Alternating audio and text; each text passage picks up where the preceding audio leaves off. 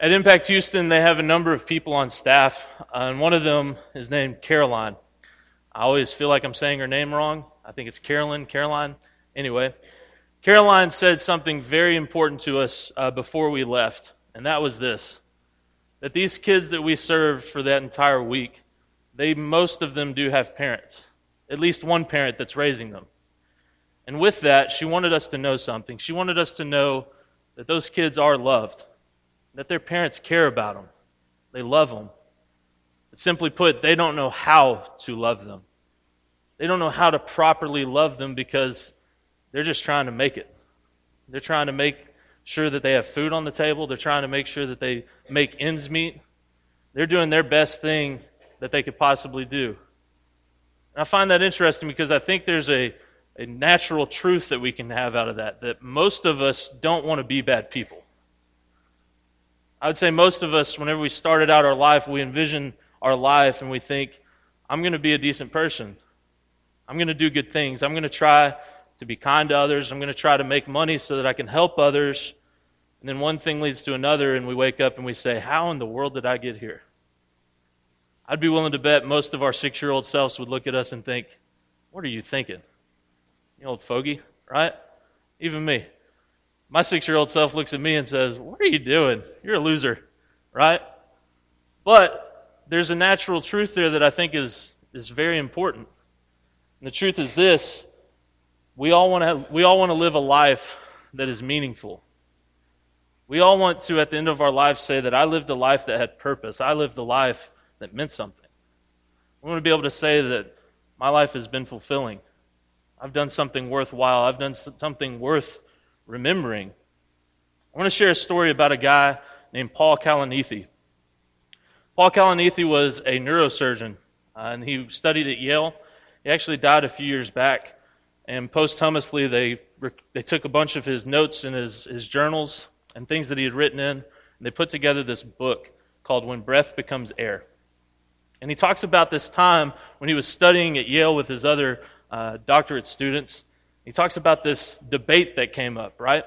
And these doctoral students are debating, and he puts it this way. He says, the students at Yale argued that the words insisting, we doctors place our patients' needs ahead of our own, be removed.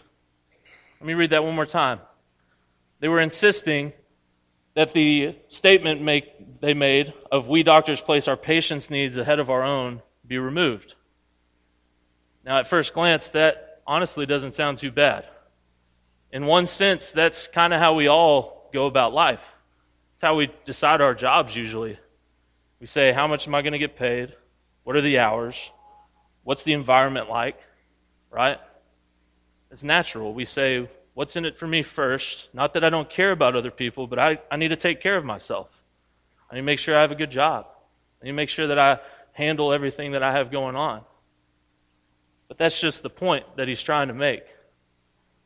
The point he's making is if we decide to choose a lifestyle first, then we're going to find a job.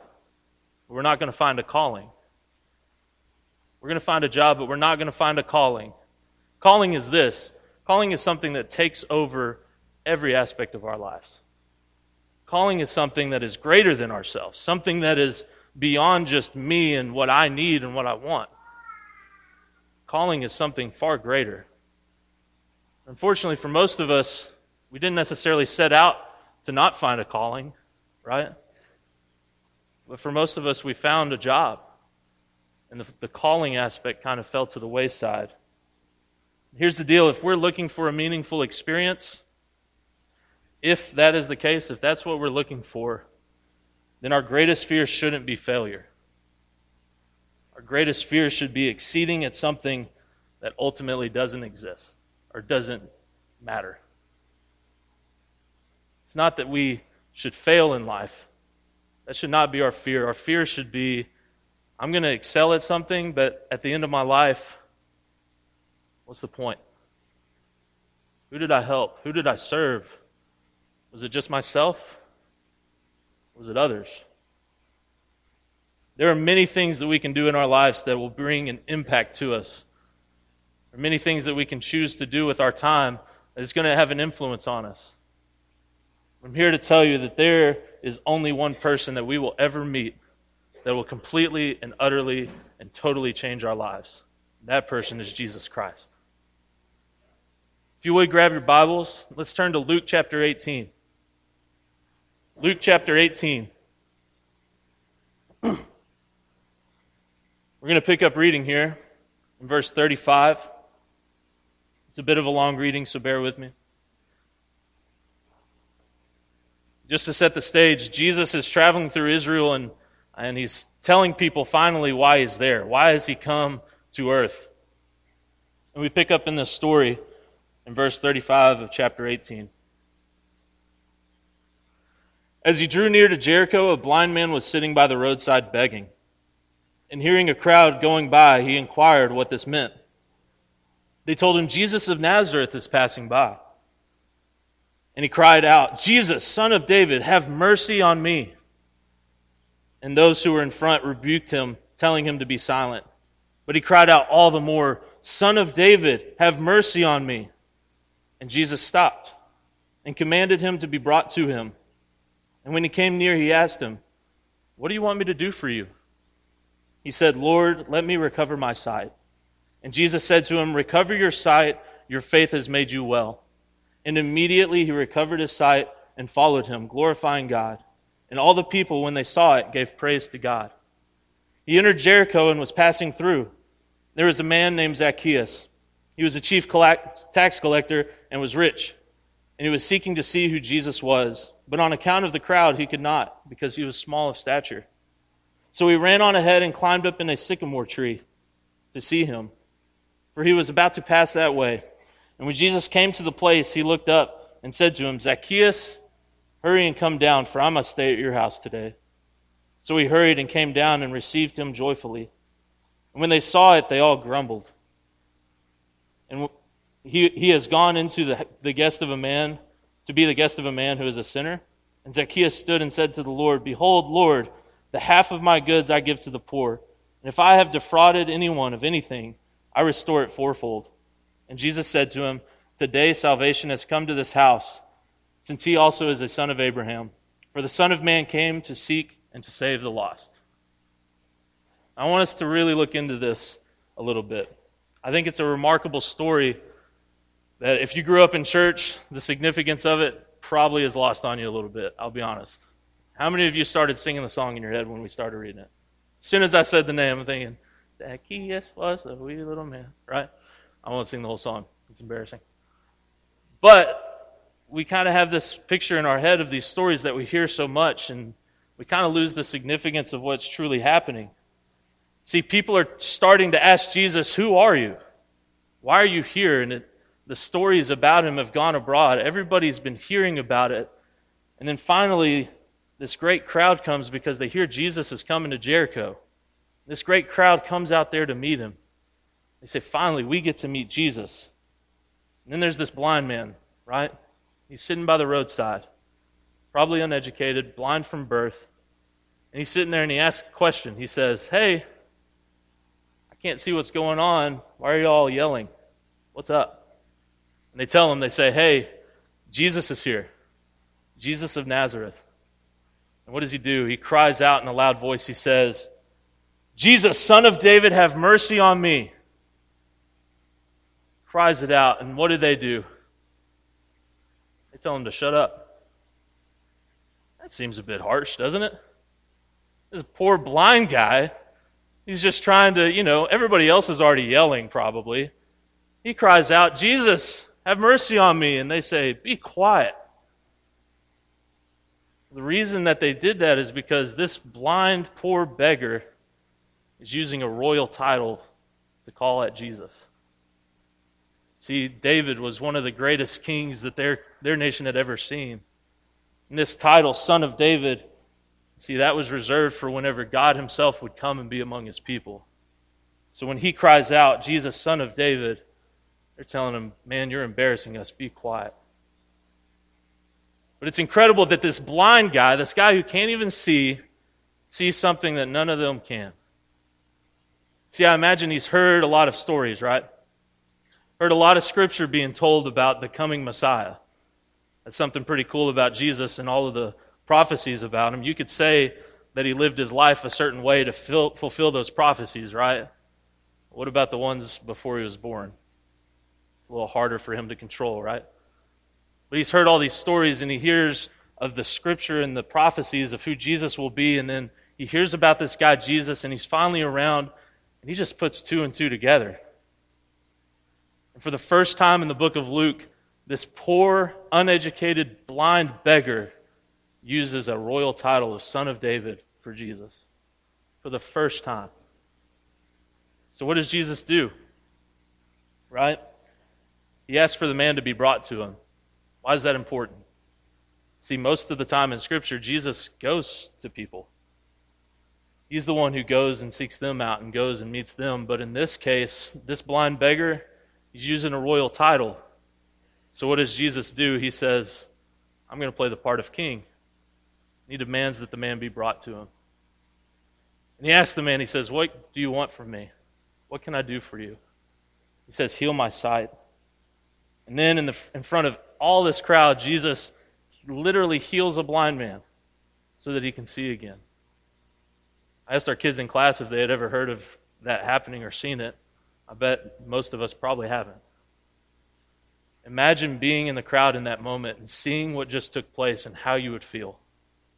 How incredible. What would you say? Wow, that's insane. Hey, I got this, my arm's kind of feeling sore lately, Jesus, you want to help me out kind of deal. But they go, and as you can imagine, all the people, as he's passing into Jericho, they run and say, hey, go tell Dad, go tell Mom, go tell Cousin Joe. Jesus is here. You won't believe what he's already done before he even enters into the gates. So Jesus, he's passing through Jericho, and he goes on out through to the other side, right? And you can imagine the crowd's getting bigger and bigger. Then we have this man, Zacchaeus, chief tax collector, short in stature. He's very wealthy. And this man, he wants to see Jesus, but the sad part is, he's pretty unpopular, right? This isn't somebody that people like, and so he knows this huge crowd's coming with Jesus. He's not so sure that they even want him there. He's not so sure that he even wants to be seen wanting to see Jesus. And so what does he do? He finds a sycamore tree. A sycamore fig tree, to be exact. As you can see up here on the image, it's this tree that has low-lying branches that are really thick. They have these big, full leaves so that you can get up in there and you can hide. So this is the perfect place for Zacchaeus to, one, see Jesus because he's kind of short, obviously. But number two, kind of hide himself so that nobody will know that he's there. So to catch us up, Jesus is entering into Jericho. He's stopped by this huge crowd, and he hears this beggar. He heals this man of his sight. The crowd gets bigger. Why would the crowd get bigger? Well, something incredible just happened. I'm going to tell all my friends. So now they're leaving Jericho, and the truth is this fig tree is a little bit out of the way, right? It's off the beaten path, and you wonder, KT, how in the world do you know that? Well, I certainly wasn't there 2,000 years ago, and I would say most of us weren't. However, we can know that there are regulations on sycamore fig trees, just like there's regulations now. You can be upset about those or whatever, but they had them back then. And the reason is these sycamore fig trees grew these little fruits that were extremely sticky. It's like super glue, and they'd fall. And you could take these little sticky fruits and you could throw them and hit them in people's hair and on their clothes and stuff, right? And you couldn't wash it out. You'd have to cut it out. You can imagine, little boys love this fruit. Incredible. But because of that, because of the mess that they make, the stickiness, the grossness of it, they said, you can't have a fig tree in the city gates, inside of the wall, and you can't have it on the roadside because it'll tear everything up. It'll get in the way. So this huge crowd's leaving Jericho, and they're following this path, and then all of a sudden it either takes a swerve to the right or a swerve to the left off the beaten trail, and it heads straight up to this tree. And Jesus says, Zacchaeus. And you can imagine, everybody goes, huh? They haven't even noticed him at this point. And then they look up there and they see this man, highly unpopular, extremely wealthy, and he's acting like a little child hiding. Here's an honest truth. I think a lot of us, we get some kind of sick pleasure in situations like that. When people who have, for one reason or another, they have power or authority, when they're in a place of embarrassment, we get kind of excited, right? It's like, ooh, this will be good. We'll just watch them squirm. We watch it happen because it's not us, right? So they're excited about this, and what happens next? Jesus says to him, says, Zacchaeus, come down. I'm coming to your house today. And as Zacchaeus meets the person of Jesus Christ, he is completely, totally, and utterly changed. But how can we know that? Everybody's upset with Jesus at this point, right? Like, why would you go to his house? Do you know who he is? Zacchaeus' heart has changed. It's because of what he stands up and he says. He says, as a result of meeting you, Jesus, I want to give half of everything I own to the poor. Half of it, everything. That's a huge change of heart, is it not? For a man who has this much wealth. And then he goes on to say, if I have done anything wrong to anybody, if I've defrauded anyone, if I've cheated anybody, I want to pay them back fourfold. This is a little bit of a problem for Zacchaeus. See, in his line of work, Romans did not pay their civil servants well enough. And all over the world this happens, and where it does, if you don't pay your civil servants well enough, it breeds awful things.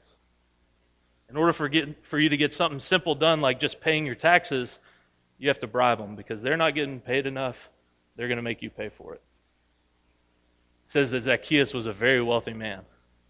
This means it wasn't like he was just, doing this out of need. It may have started that way, right? It may have started out as, man, I just have to make ends meet. But the higher up you go, the higher up you can pay. You can get paid. Zacchaeus was at the top of that tree as well. So, when he says, if I have cheated anybody, you can imagine their response as a crowd, right? Zacchaeus, what do you mean if?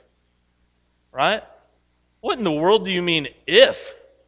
You've cheated pretty much everybody here, right? That's why we're all upset. And so I can imagine the crowd at this point, they're starting to kind of change their tune.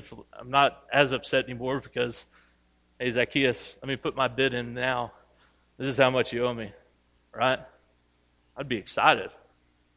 But not only that, but I think every single businessman in that city would know the importance of what he just said. You're going to give away everything? It's not just some PR stunt. It's not just philanthropy for the sake of saving face. This is a man who has been changed by Jesus Christ. And what has happened to his heart? He's met Jesus Christ, the Son of David.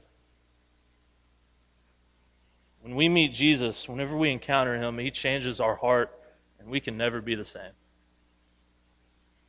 I want to share one last story with you about a man named Ben and his wife Gloria. See, Ben is an archbishop in the Church of England, and he and his wife have lived in northern Nigeria for a long time. It's a very dangerous place to live. There's the Boko Haram, which is a militant group that basically controls everything in and out of the city. They've lived there for a long, long while. Well, a few decades ago, he's gone on a business trip. He's speaking internationally at a convention or something. And he comes back home, and he walks into his house, and he sees his dining room table, and there's 12 kids sitting around it. And that's not so abnormal, right? Because there are a lot of needy kids in that area that he and his wife would often bring for dinner, and they'd feed them. And so as the sun starts to go down, Ben notices, hey, we need to get these kids home. He says, Gloria, go ahead and send the children home. You know it's not safe. Gloria looks at him and says, Ben, what do you mean? They are home. And Ben says, Gloria, what did you do? Right? Gloria says, Ben, there was no other choice. These children, they were going to die, and the only way to save them was for us to adopt them. And so, you see, these children can't go home because they're already home. And Ben said, Gloria, we need to have a talk. You can imagine they have one of those talks that, couples have of, where one does something without fully consulting the other, right? This is a pretty good thing for a lot of you. If you've ever bought like a car without telling your spouse or something, this kind of trumps that. It's a little next level, right? So just bring that up the next time. So he goes away on another business trip a few months later. He's gone for about 2 weeks, and he comes home. And this time, there's not 12, but actually 30 kids sitting at his dining room table. He says, Gloria, what have you done? She said, Ben, the children, and no other place to go. So after she adopted 64 children, Ben said, we can't adopt anymore. And now behind their house, they have a dorm where they house over 500 kids. You can imagine in a place like that the people who are in control are unhappy with Ben and Gloria. They're unhappy because they're trying to have an iron fist over all of the people. And so there have actually been 3 attempts on Ben's life. On the second attempt, he was gone away on a business trip. He was supposed to be home at a certain day, and they knew that. And so they showed up at his house. But luckily for him, his flight was canceled. He was going to show up the next day. So they go to his house and they go to his wife and ask her, where's your husband? And she says, he's not home yet. As you can imagine, they think that she's trying to hide him. So they beat and torture his wife. Won't believe her. And after they've brutalized her, they stick a gun in her mouth and they pull the trigger. Ben comes home the next day. He finds his wife in a pool of blood. Miraculously, she is alive. She spends the next 3 to 4 months in a coma. Now, being an archbishop in the Church of England, you get some benefits. One is meeting the Queen of England. When she gets word of this, she calls Ben and says, Ben, I'm so sorry for what's happened. I want to offer you and your wife asylum here in England. Come and live where it's safe. So you can imagine one of the first things that Ben tells his wife when she wakes up finally is, honey, we can go and be safe now. We can get away from this place. We can live in peace, finally. And Gloria looks at Ben and says, but Ben, we will love the children. They still live in northern Nigeria to this day. Ben and Gloria weren't always Christians. They didn't always know Jesus, but once they met him, it changed everything. We cannot encounter Jesus Christ and not change. We try to live our lives to the best of our ability, and sometimes we get swept up in what the world has to offer. We lose sight of what's really important. When Jesus comes and says, hey, I'm coming to your house today, we can't help but say, I'm going to give away half of everything I own. Jesus, what do you want? Take it all. Anything that's mine is yours already. If you've never given your life to Christ, then I strongly encourage you to consider doing so. If you want to know more about who this Jesus guy is, we'd love to talk to you about it. I'd be willing to bet for most of us, we already know who he is. For most of us, like stories like Zacchaeus's, we've kind of lost sight of the real significance of it. Does it still hold the same weight for us?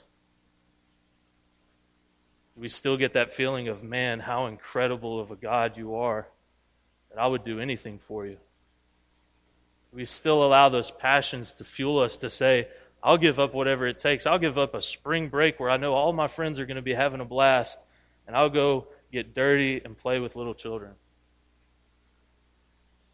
Does it drive us to want to adopt kids? To see a need and try to fill it? We as a church are about to do something incredible this year.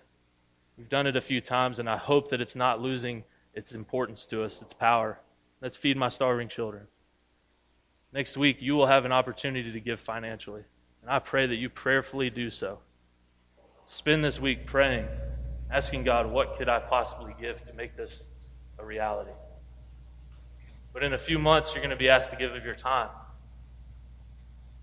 Unfortunately, we keep our wallets down here usually. We keep our watches in our pocket right here next to our heart, I think, sometimes.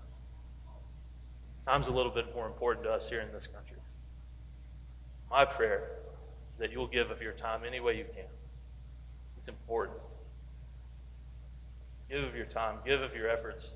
As Jesus himself said, he came not to be served, but to serve. That's what he's called us to as well. If you need prayers of the church this morning, if you'd like to give your life over to Christ, whatever your need may be, I pray that you will do so as we stand and as we sing.